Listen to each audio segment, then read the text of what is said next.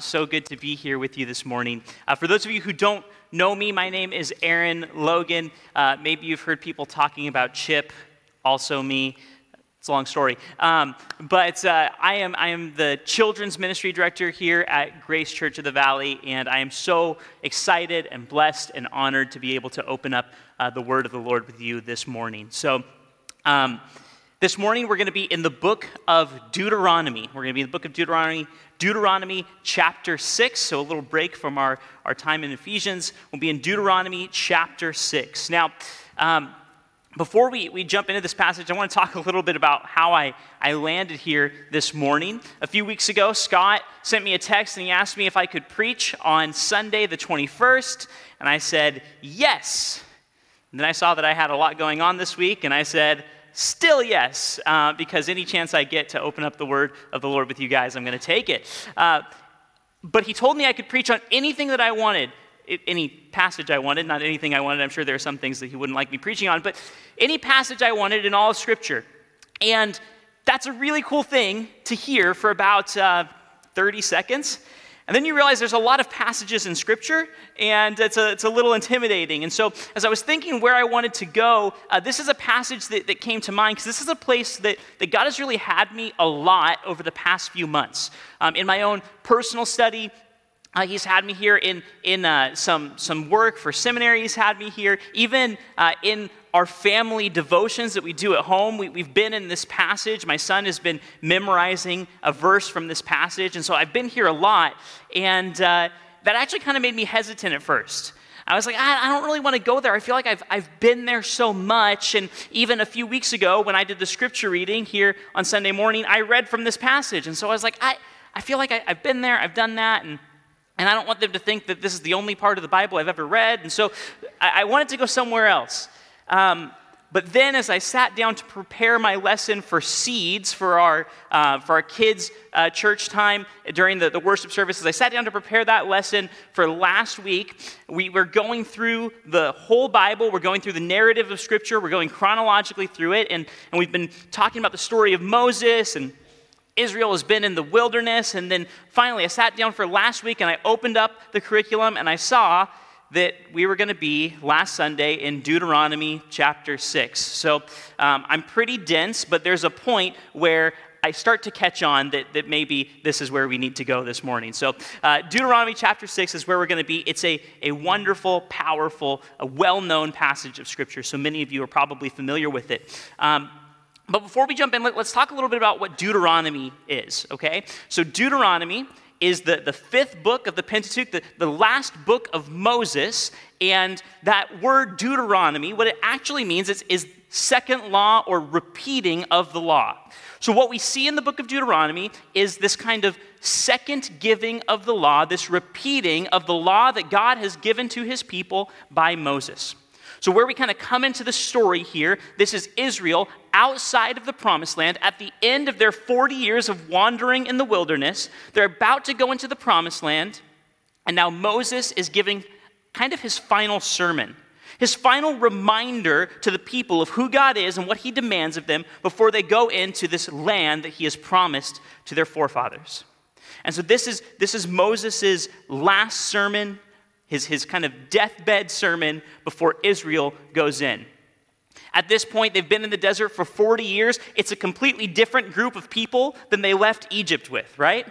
The whole Exodus generation has passed away with the exception of Joshua, Caleb, and Moses is about to go, right? So this is Moses to this new generation reiterating all the things that God has done and all the things that God has commanded before they go into the promised land. So that's where we pick up. That's what's going on here in Deuteronomy chapter 6, this repeating of the law of the Lord. So if you have your Bibles, open up to Deuteronomy chapter 6. We're going to read through the whole passage, so 6, 1 through 19. We're going to read through all of it together, and then we're going to go back through and see kind of what is there. So I'm just going to read straight through. Here we go, Deuteronomy 6, starting in chapter 1. Now this is the commandment, the statutes and rules that the Lord God commanded me to teach you, that you may do them in the land to which you are going over to possess it, that you may fear the Lord your God, you and your son's son, by keeping all his statutes and his commandments, which I commanded you, all the days of your life, and that your days may be long. Hear therefore, O Israel, and be careful to do them, that it may go well with you, and that you may multiply greatly, as the Lord, the God of your fathers, has promised you, in the land flowing with milk and honey. Hear, O Israel, the Lord our God, the Lord is one. You shall love the Lord your God with all of your heart, and with all of your soul, and with all your might. And these words that I command you today shall be on your heart, and you shall teach them diligently to your children, and you shall talk of them when you sit in your house, and when you walk by the way, and when you lie down, and when you rise.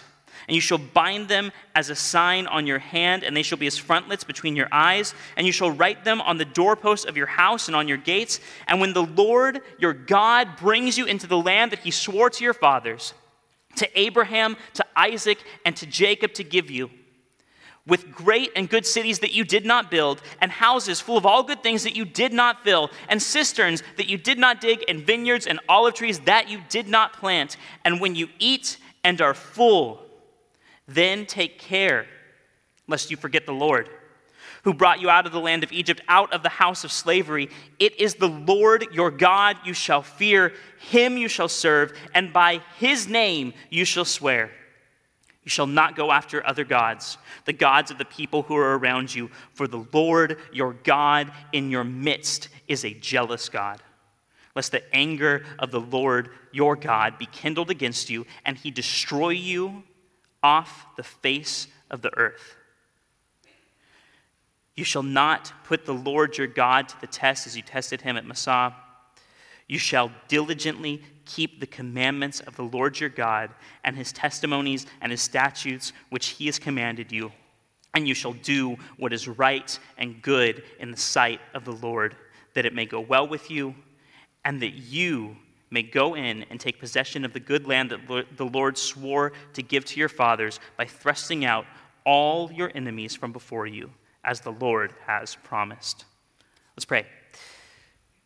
Father, we thank you for your word. God, we thank you that you reveal yourself to us in this book, in Scripture. God, we thank you that we can know more about you, about who you are, about what you've done by opening the Bible. Father, I pray today as we unpack this passage that our eyes are opened to more of who you are, to the truth of who you are and what you've done, and that in knowing more about you, God, we would come to love you more. That would lead us to serve you more. Father, we love you and we thank you. In Jesus' name, amen.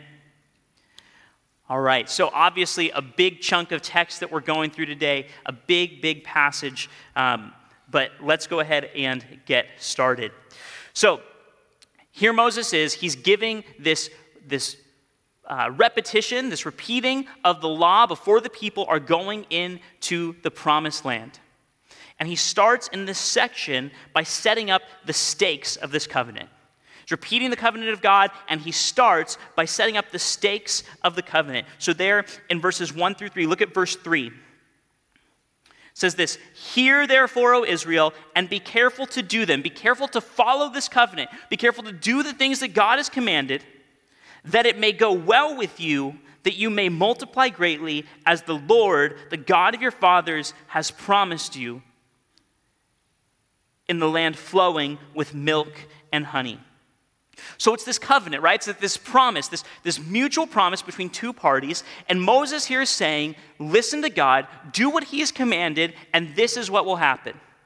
He says, it may go well with you, you will multiply, your days will be long in the land. If you look back to chapter 5, verse 33, he says, you shall walk in all the way that the Lord has commanded you, that you may live. That you may live. These are the stakes of this covenant. These are the stakes of the covenant that Moses is about to explain again to Israel. That it would go well with you, that you would multiply, that you may live. He sets the stakes there in verses 1 through 3. Then moving down to verse 4, he set up the stakes of the covenant. Now he's moving to the content of the covenant. The content of the covenant. So in verse 4, he says this. This is a very famous part of Scripture. It's known as the Shema. It's a very important part of Scripture to Jewish people. It's something that they say multiple times a day to remind themselves of. It's important to us as well. We'll get to why. But look at verse 4, it says this, "Hear, O Israel, the Lord our God, the Lord is one." So as he's going into the content of the covenant now, he starts with a statement of the character and nature of God. He starts with a statement about who God is. "Hear, O Israel, the Lord, Yahweh, is God. Yahweh is one." Hear, O Israel, the Lord is God. The Lord is one. Now, there's a lot of disagreement about exactly what is meant by this.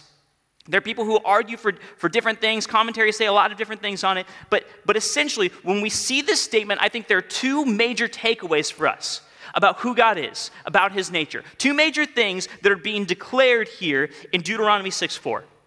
"Hear, O Israel, Yahweh is God. He is God, the God of Abraham and Isaac and Jacob, the God of the Bible, the God of our fathers, the God of Israel. He is God." It's a statement of his holiness.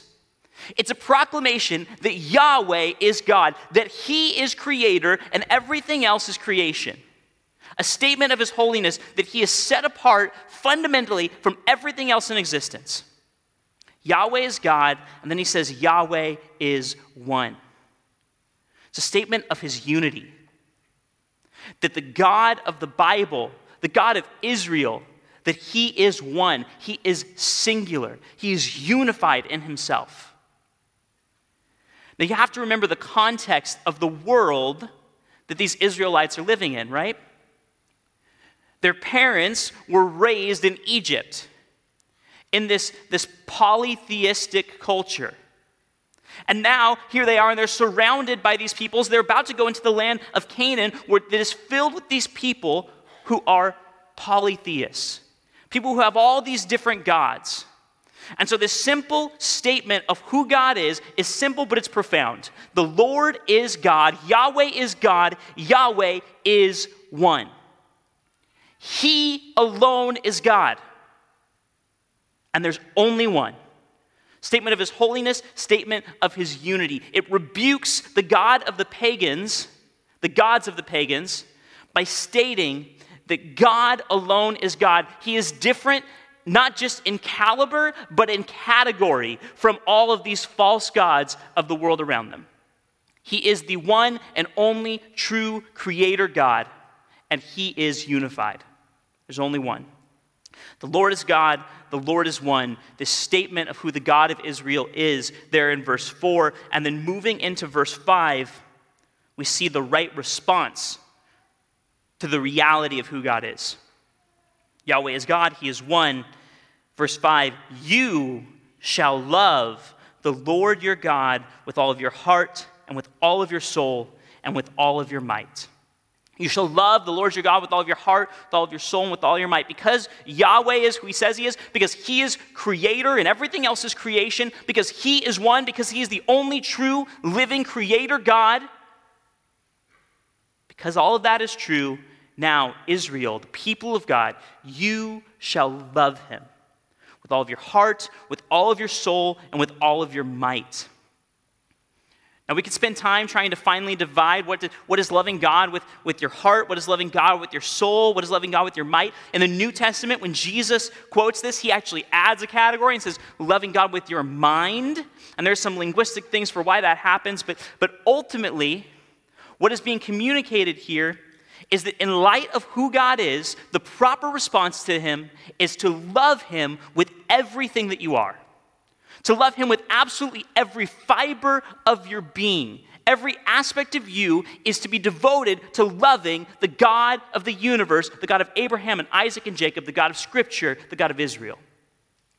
Because he is who he says he is, our only right response is to love him in a way that permeates ourselves. To love him with everything. Jesus calls this the first and greatest commandment. Says that this is the greatest commandment in all of Scripture, that in this, the covenant of God is summed up. This command to love him. It is a self-permeating love.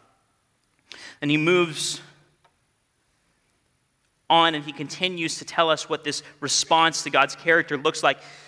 You shall love the Lord your God with all of your heart, with all of your soul, with all of your might. Then verse 6, and these words that I command you today shall be on your heart. You shall teach them diligently to your children. You shall talk of them when you sit in your house and when you walk by the way and when you lie down and when you rise. You shall bind them as a sign on your hand. They shall be as frontlets between your eyes. You shall write them on the doorposts of your house and on your gates. So he goes from this, you should love God with every fiber of your being, with every bit of who you are, to be devoted to loving God, and then he moves to show what that looks like. And this is a love that not just permeates our character, not just permeates our person, but it permeates our lifestyle. He paints this picture of your life being filled with the love of God.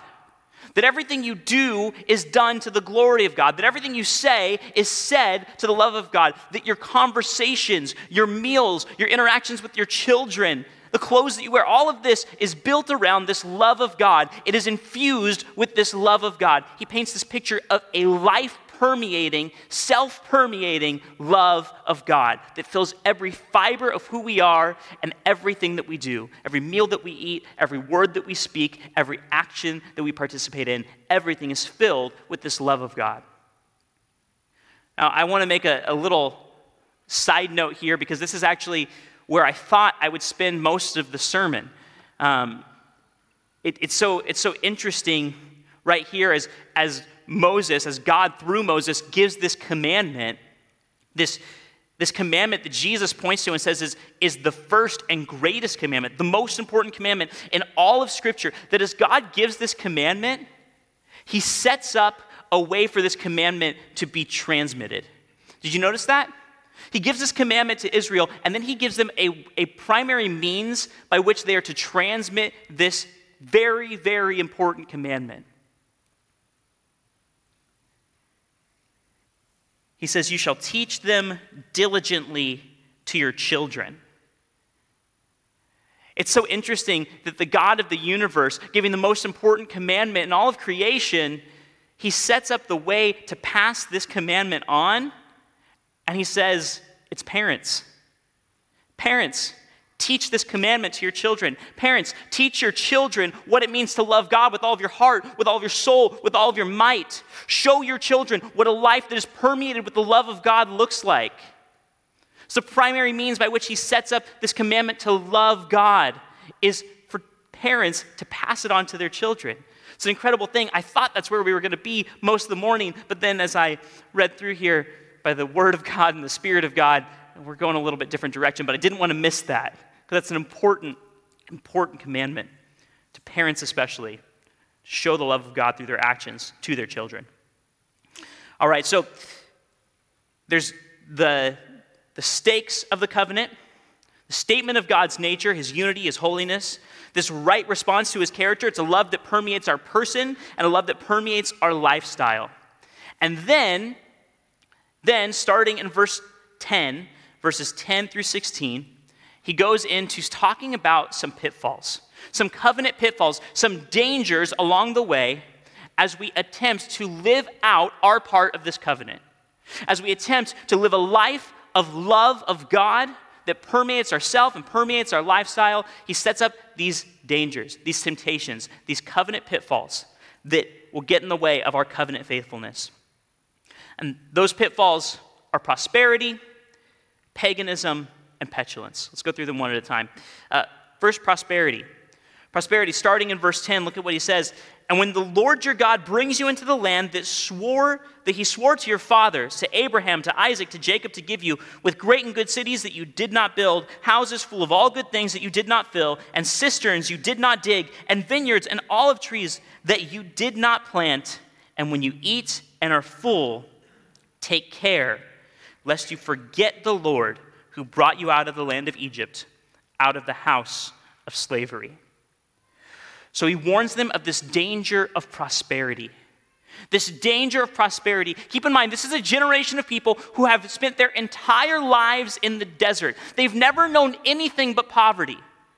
They've never known anything but this nomadic existence, wandering through the desert, living in tents, eating bread from heaven and water from rocks, all right? That's the only thing that these people that he's talking to have ever experienced. And here they are, they're about to go into the promised land. They're about to have houses they didn't build, orchards they didn't plant. They're about to have abundance. God is about to fulfill his promise to them, and he is going to give them so much, but that comes with a warning.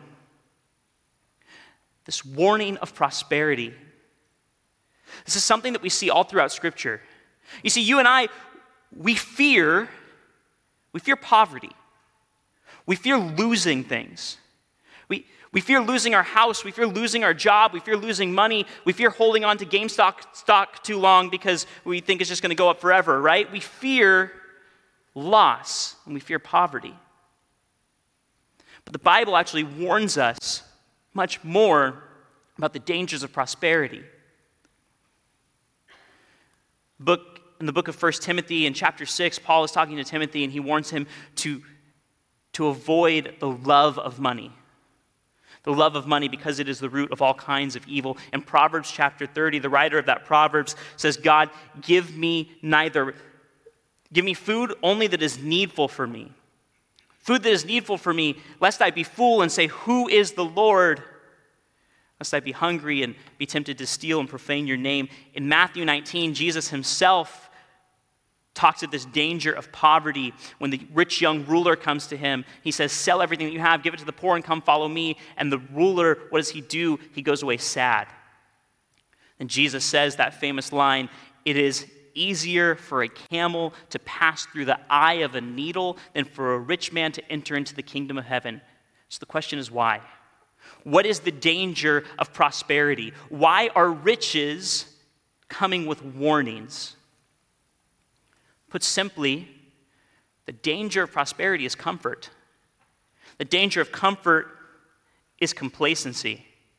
It's a lack of focus, a lack of dependence. It's a forgetfulness of who God is, of what he's done, and of how we need him. We are a naturally forgetful people. It's so easy for us when our stomachs are full, when our jobs are secure, when our homes are warm and comfortable. It's so easy for us to forget our need for God. We forget our need for a Savior because we don't realize that we're in danger. And so he gives this warning to the people of Israel. Things are about to get a lot easier for you on the day-to-day. So be careful not to forget the God that brought you here. Be careful not to forget the God who gave you those gifts. He warns them against prosperity. The next warning that he gives them is a warning against paganism. Look in verse 13. It is the Lord your God that you shall fear. Him you shall serve. By his name you shall swear. You shall not go after other gods, the gods of the peoples who are around you. For the Lord your God is in your midst, and he is a jealous God. Lest the anger of the Lord your God be kindled against you, and he destroy you from off the face of the earth. He's warned against prosperity, now he warns against paganism. Against the desire to seek after other gods. That as you have forgotten the God of your salvation in your prosperity, now there's a danger that you will seek after other gods, the gods of the pagans. And what's the reason that he gives? Well, why does he say that we should not do this? Verse 15, for the Lord your God in your midst is a jealous God. We're not to seek after other gods, not to fall into this trap of paganism, because God is jealous. God is jealous.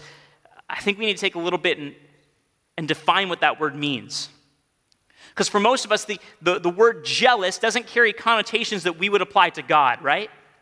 We hear the word jealous and we get pictures in our head maybe of like a jealous boyfriend.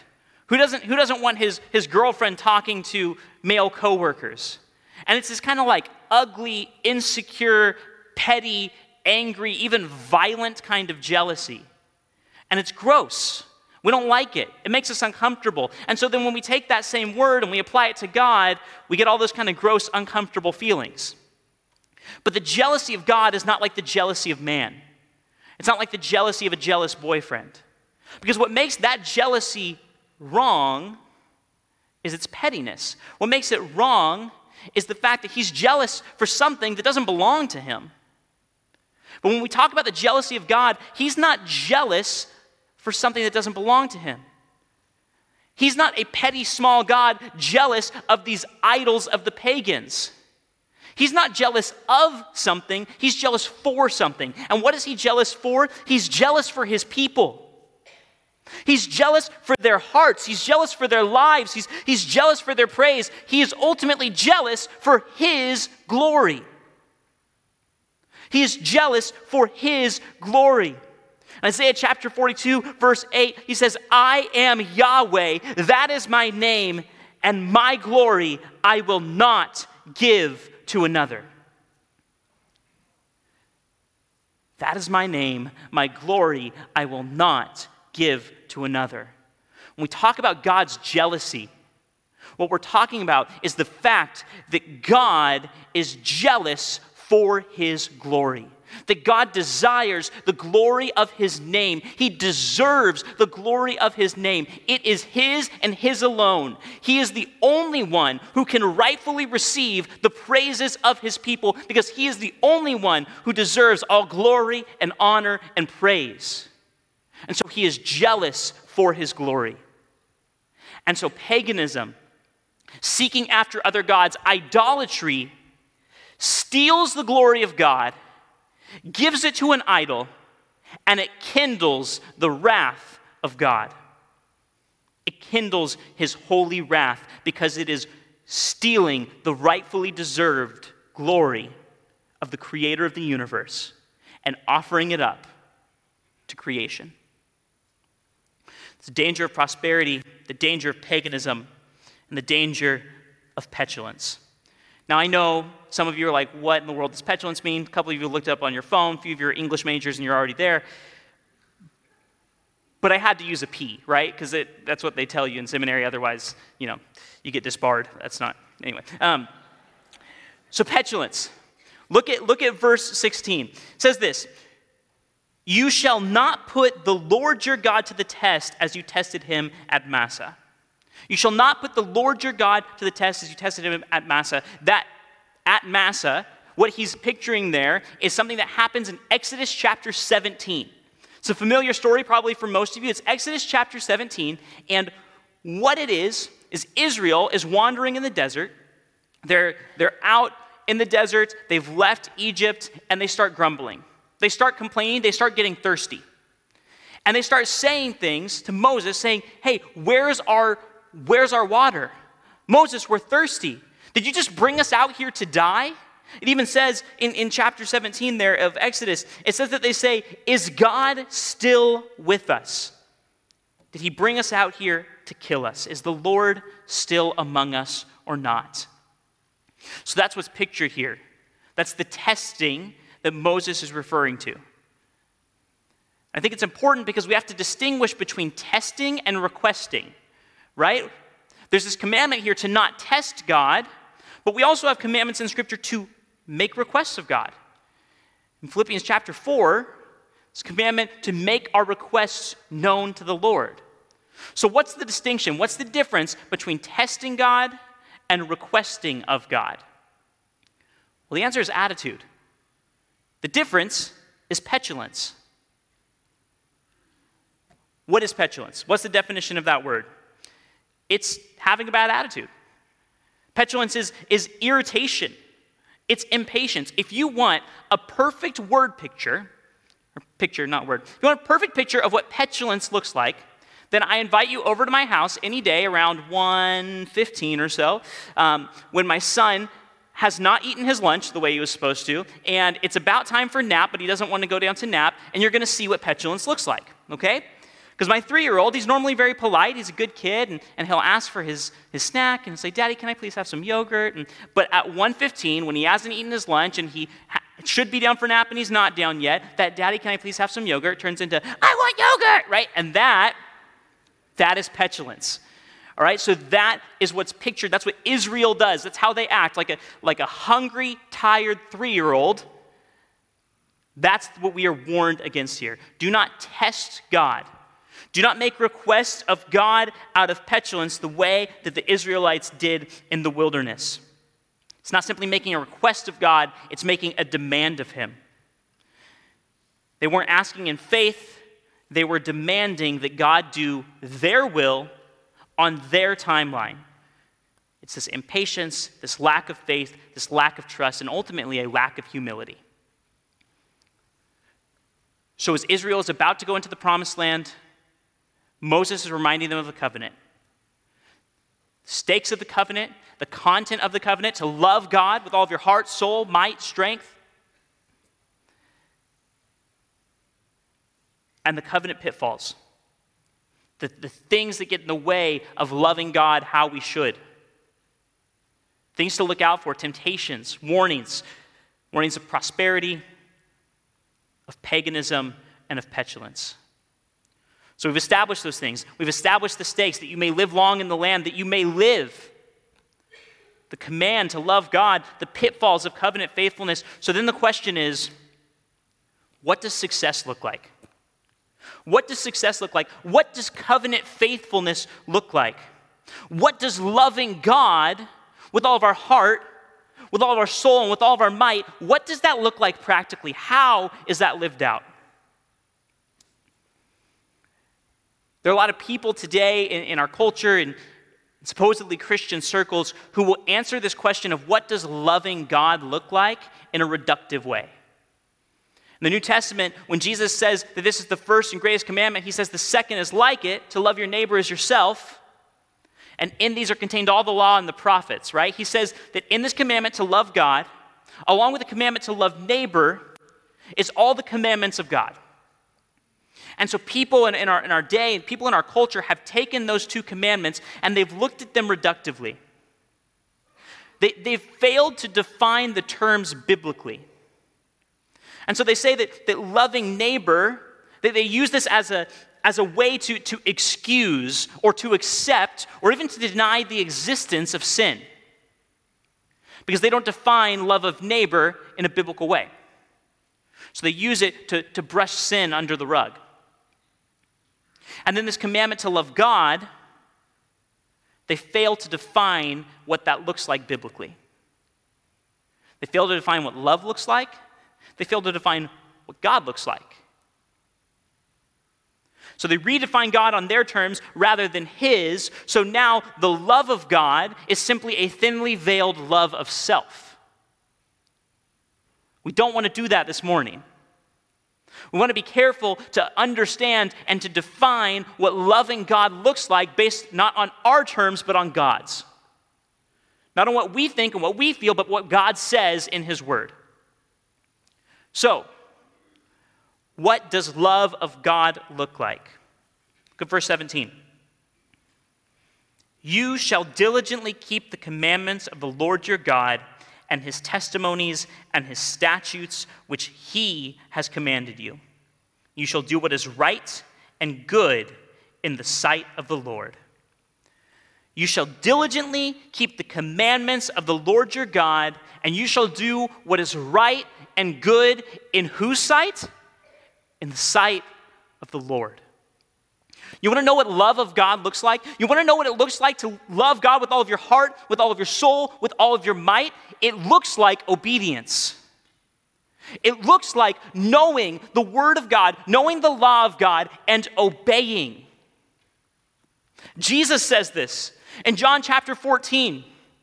He says, if you love me, you will keep my commandments. Now notice the words of Jesus there don't leave any room for discussion.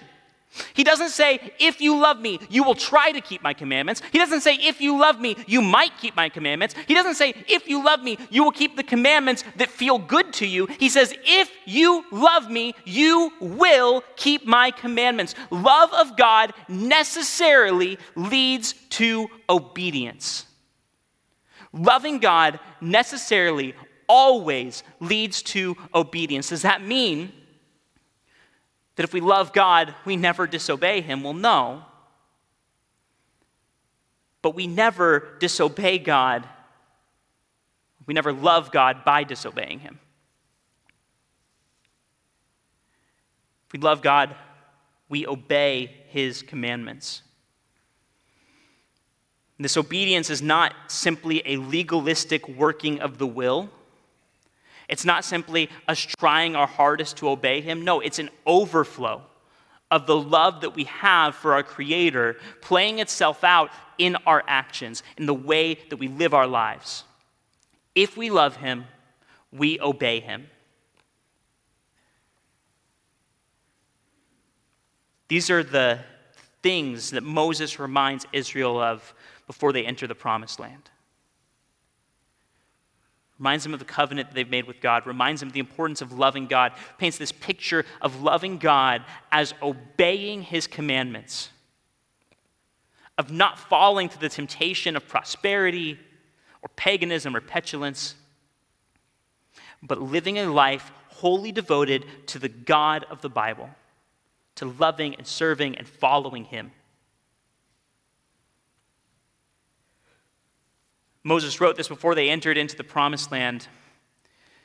But in God's providence, we have the rest of Scripture as well. And so we can fast forward and we can look to the stories of the judges, the stories of the kings of Israel, of the prophets. We can see how this works out for Israel.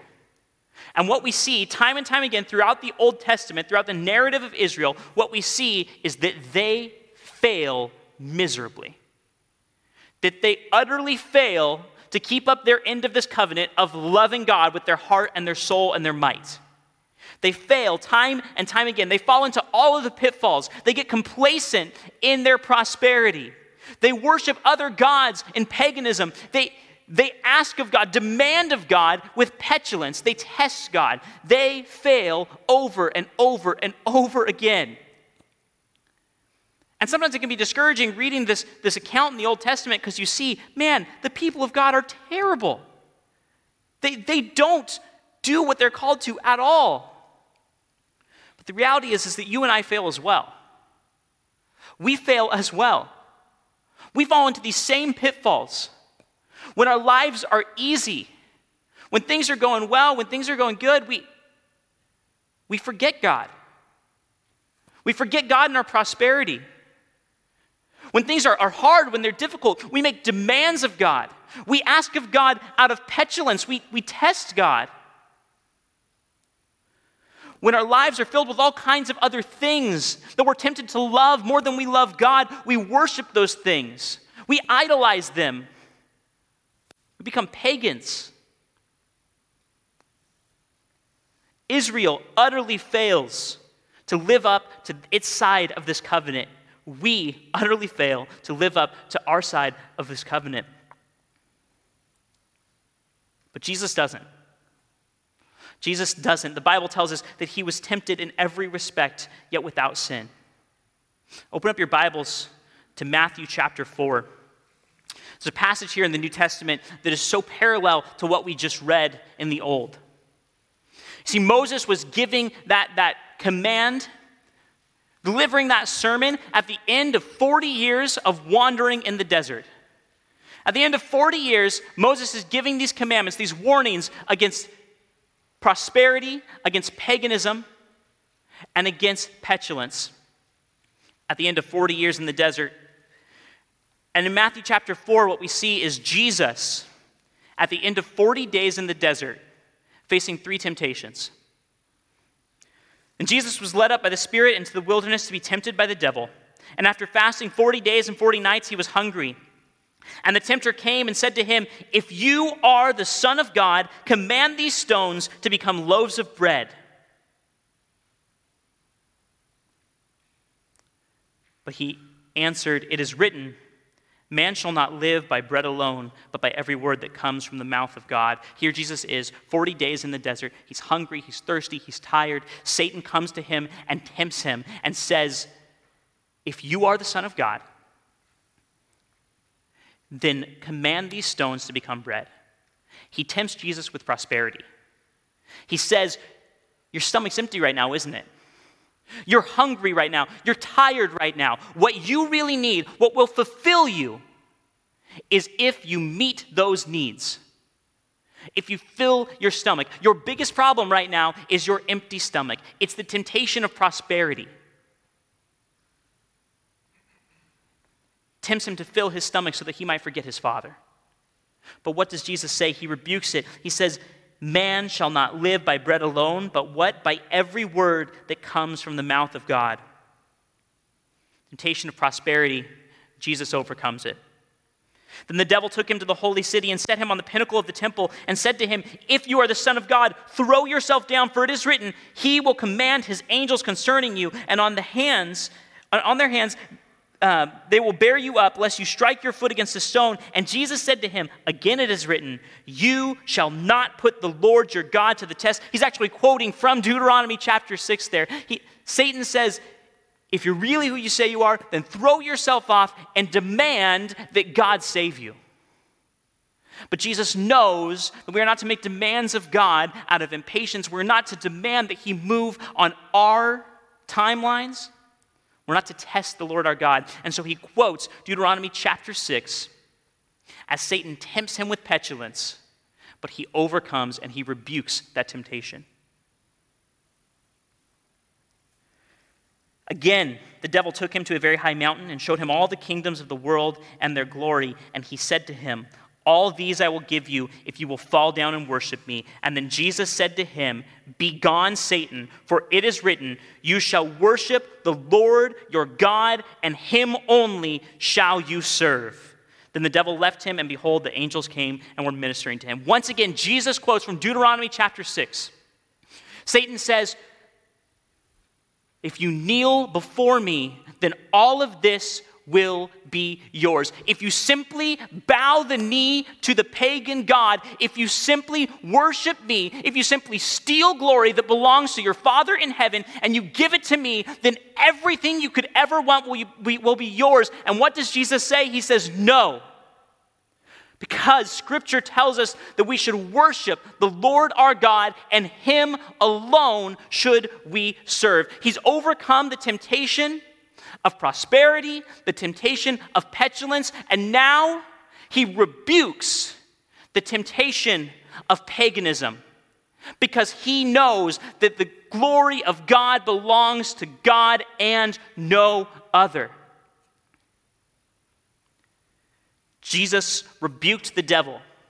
He conquered the temptations that we all fall prey to. He conquered the temptations that Israel fell to over and over and over again. Jesus stood firm. Jesus fulfilled the terms of the covenant that God set with his people. And so now, we can look to the life of Jesus. We can look to Jesus as an example. We can see Jesus as an example of what it is to live a life completely devoted to love of the Father. What it is to live a life completely devoted to loving God with all of our heart, with all of our soul, and with all of our might. If we want a picture of what that life looks like, we have it in the life of Jesus. So we see Jesus' life as an example of this covenant of love fulfilled, of it played out, of covenant faithfulness. We have Jesus as that example. He lived the perfect life. He lived the perfect life. So we can see him as our exemplar, but he's more than that.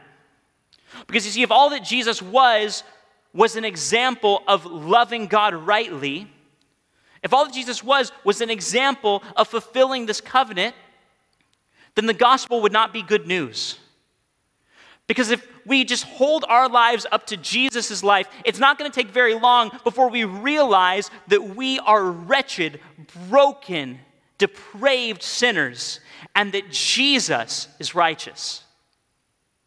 So if Jesus is only our example, then he does not bring us hope, he brings us hopelessness. Because he shows us the depths of our sin. If Jesus is only our example, then we're lost. We have failed to live up to our end of the covenant. We have failed to love God as we ought to, and now the wrath of God is kindled against us. But Jesus is not just our example. He's not just our example, he's also our Savior. See, he lived the perfect life that we couldn't. He died the death that we deserved, taking our place, taking the wrath of God that we kindled, taking that on himself. And then he rose again that we might have new life and that we might have his righteousness. He's not just our example, but he's also our Savior. We look to his example, but we rest in his accomplishment. We rest in the fact that in him a new and better covenant might be fulfilled. A new and better covenant might be fulfilled in Christ. That first covenant, the covenant made with Israel, was if you follow me, if you serve me, if you follow my commandments, then it'll go well with you. You'll live long in the land, you'll multiply. Your days may be long in the land flowing with milk and honey. But this new covenant, the covenant fulfilled by Christ, by his active obedience, by his living the perfect life that we couldn't, dying the death that we should, and rising again so that we could have his righteousness imputed to us, this new covenant does not promise simply life in a land filled with milk and honey. It doesn't promise just that our days will be long. It promises eternal life. Eternal life, not in the promised land of Canaan, but no, in the promised land of heaven. Eternal life spent in the house of our Father. Eternal life spent in the house of our King, in the house of our God. Eternal life spent with the God of Abraham and Isaac and Jacob, eternally giving him glory. Because he is the Lord. He is God, and there is no other. It's the good news of Jesus, the good news of the covenant of love, fulfilled in the God-man Jesus Christ, that we might be brought into the family of our Lord and King.